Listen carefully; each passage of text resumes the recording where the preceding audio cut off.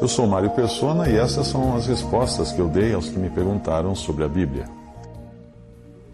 Eu não conheço o livro que você mencionou com o título Por que você não quer mais ir à igreja, de um autor chamado Jake Colson.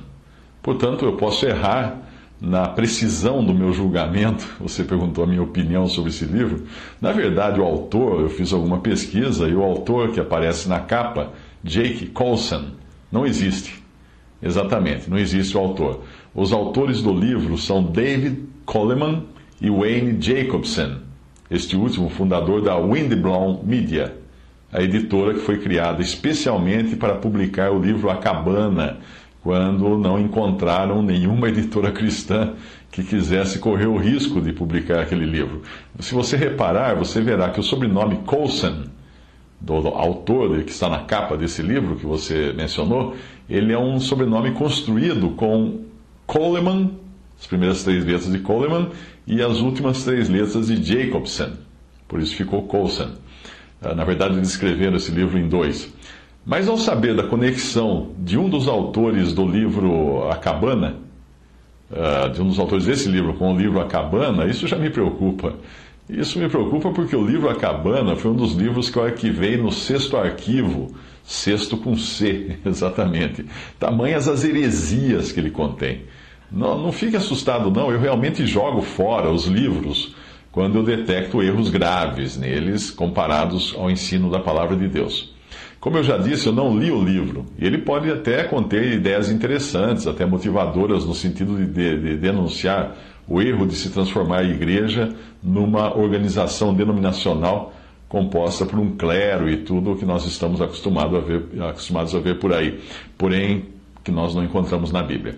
Mas, do mesmo modo como o livro A Cabana mostra um Deus com letra minúscula, que está anos-luz do Deus com letra maiúscula que nós encontramos na Bíblia, aparentemente o livro que você mencionou deve fazer o mesmo em relação à igreja, ao corpo de Cristo, do modo que ela é apresentada na palavra de Deus. Ou seja, ele não deve ter realmente captado a mensagem do que a palavra de Deus ensina como sendo igreja. A ideia romântica de igrejas nos lares ou igreja em casa não é bíblica, essa ideia. Fundamentar a igreja como uma reunião em casa ou uma reunião em lares não é bíblica. Isso não é fundamento da igreja. Mesmo que nós encontremos a igreja ou assembleia reunida nos lares, tanto nos tempos do Novo Testamento como nos tempos modernos, reunir-se nos lares não é base ou fundamento sobre o qual os cristãos devem estar congregados. O lugar físico onde eles estão reunidos não importa nem um pouco, mas é o fundamento sobre o qual eles estão congregados que é importante. Eu fiz algumas buscas de trechos do livro Por que você não quer mais ir à igreja? Eu fiz buscas em inglês. O título em inglês é So You Don't Want to Go to Church Anymore. E pelo pouco que eu li de trechos desse livro, os autores não entendem o que é a igreja. E eles dirigem todo o discurso do livro para o sentido de uma comunidade de relacionamentos. Nesse sentido, uma comunidade onde os relacionamentos são magníficos seria uma igreja boa, e uma comunidade que fica a dever nesse sentido de relacionamentos magníficos seria uma igreja ruim. A igreja que ele apresenta no início do livro é, obviamente, a igreja ruim. Eu sei que o livro é uma história fictícia, sim.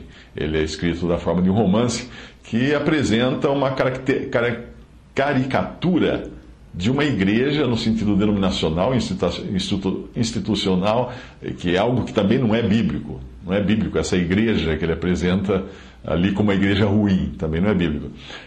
E o livro não tem intenção de ser um tratado doutrinário, com citações de versículos e coisas assim. Mas considerando que eu sou escritor e o meu estilo literário são crônicas ou histórias reais ou não, eu também sei que a melhor maneira de você ensinar alguma coisa a alguém não é escrevendo um tratado científico, mas é contando uma boa história.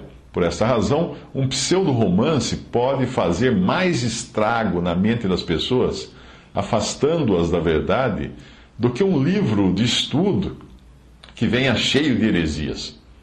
Veja, por exemplo, o caso do sucesso do Código da Vinci. Um romance escrito, uma ficção, mas que muita gente acabou levando como se fosse verdade. Obviamente, os autores de Por que você não quer mais ir à igreja procuram ambientar suas conclusões na Bíblia, sem citá-la formalmente. Mas até mesmo citações parafraseadas que eles fazem da Bíblia estão erradas. Como essa citação, por exemplo. Eu vou traduzir o que eu li no inglês. Jesus indicou que onde duas ou três pessoas se reúnem focadas nele, elas irão experimentar a vitalidade da vida da igreja. Segundo os autores, Jesus teria dito que onde 2 ou 3 se reúnem com foco nele, experimentarão vitalidade da vida da igreja. Isso não tem nada a ver com a passagem de Mateus 18:20, que diz: onde estiverem 2 ou 3 reunidos em meu nome, aí estou eu no meio deles. O sentido original do versículo bíblico deixa claro que as pessoas, para começar, não se reúnem de motu próprio, mas elas são reunidas, onde estiverem 2 ou 3 reunidos, por uma ação externa, no caso é o Espírito Santo quem as reúne. Pense na figura de uma cesta de frutas. Os crentes são as frutas. O Espírito Santo é o cesto, ou a cesta, que mantém as frutas reunidas. A frase em meu nome do versículo também tem o sentido original de para o meu nome, ao meu nome. E o contexto todo fala de se ter Jesus como centro da reunião e reconhecer a sua autoridade, que é delegada aos que foram assim reunidos.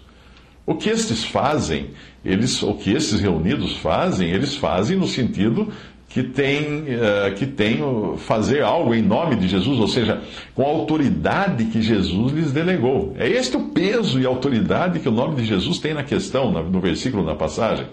Não tem nada a ver com uma comunidade de relacionamentos magníficos. Finalmente, o resultado dessa reunião não é uma experiência de vitalidade da vida da igreja, como aparece na paráfrase que os autores fazem no livro, mas o resultado dessa reunião é a presença real e pessoal do Senhor Jesus, quando ele fala: aí estou eu no meio deles. Tudo tem a ver com Cristo, com Ele, não com as pessoas que estão reunidas. Neste caso, a presença não é no sentido do Espírito Santo que habita em cada crente, mas sim da presença pessoal de Jesus ali mesmo, tão real quanto quando ele esteve com seus discípulos após a sua ressurreição, que ele apareceu no meio deles numa casa com as portas e janelas fechadas e falou: paz seja convosco.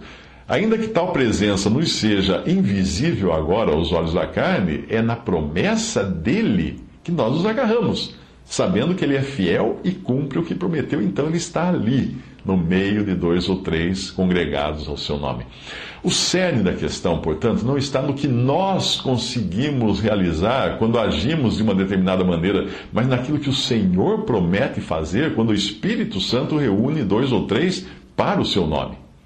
Mais algumas citações tiradas do livro em inglês. Eu vou traduzir aqui para facilitar.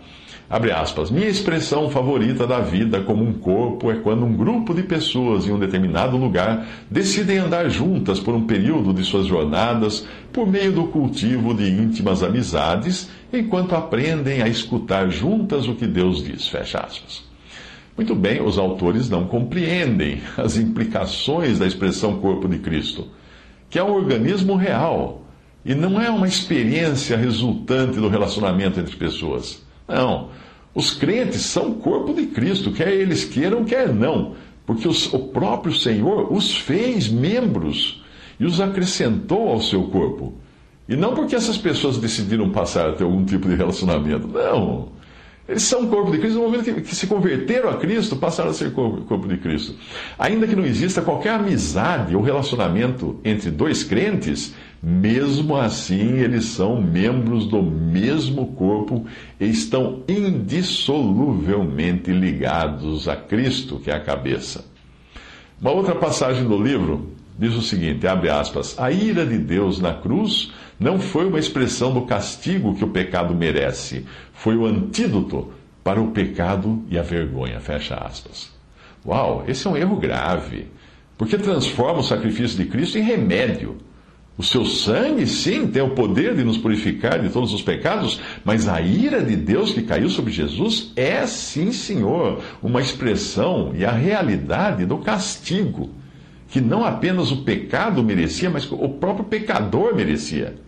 Nós não precisamos nem sair de Isaías 53 para ter isso muito claro dentro dos nossos olhos. Ali diz: Ele foi ferido pelas nossas transgressões e moído pelas nossas iniquidades. O castigo que nos traz a paz estava sobre ele, e pelas suas pisaduras fomos sarados. O Senhor fez cair sobre ele a iniquidade de nós todos, e pela transgressão do meu povo foi ele atingido. Ao Senhor agradou moê-lo, fazendo-o enfermar, porque as iniquidades deles levará sobre si. Ele levou sobre si o pecado de muitos. Esta é a passagem de Isaías. Agora compare isso com o que os autores do livro dizem. A ira de Deus na cruz não foi uma expressão do castigo que o pecado merece. Você concorda com os autores? Eu não, absolutamente.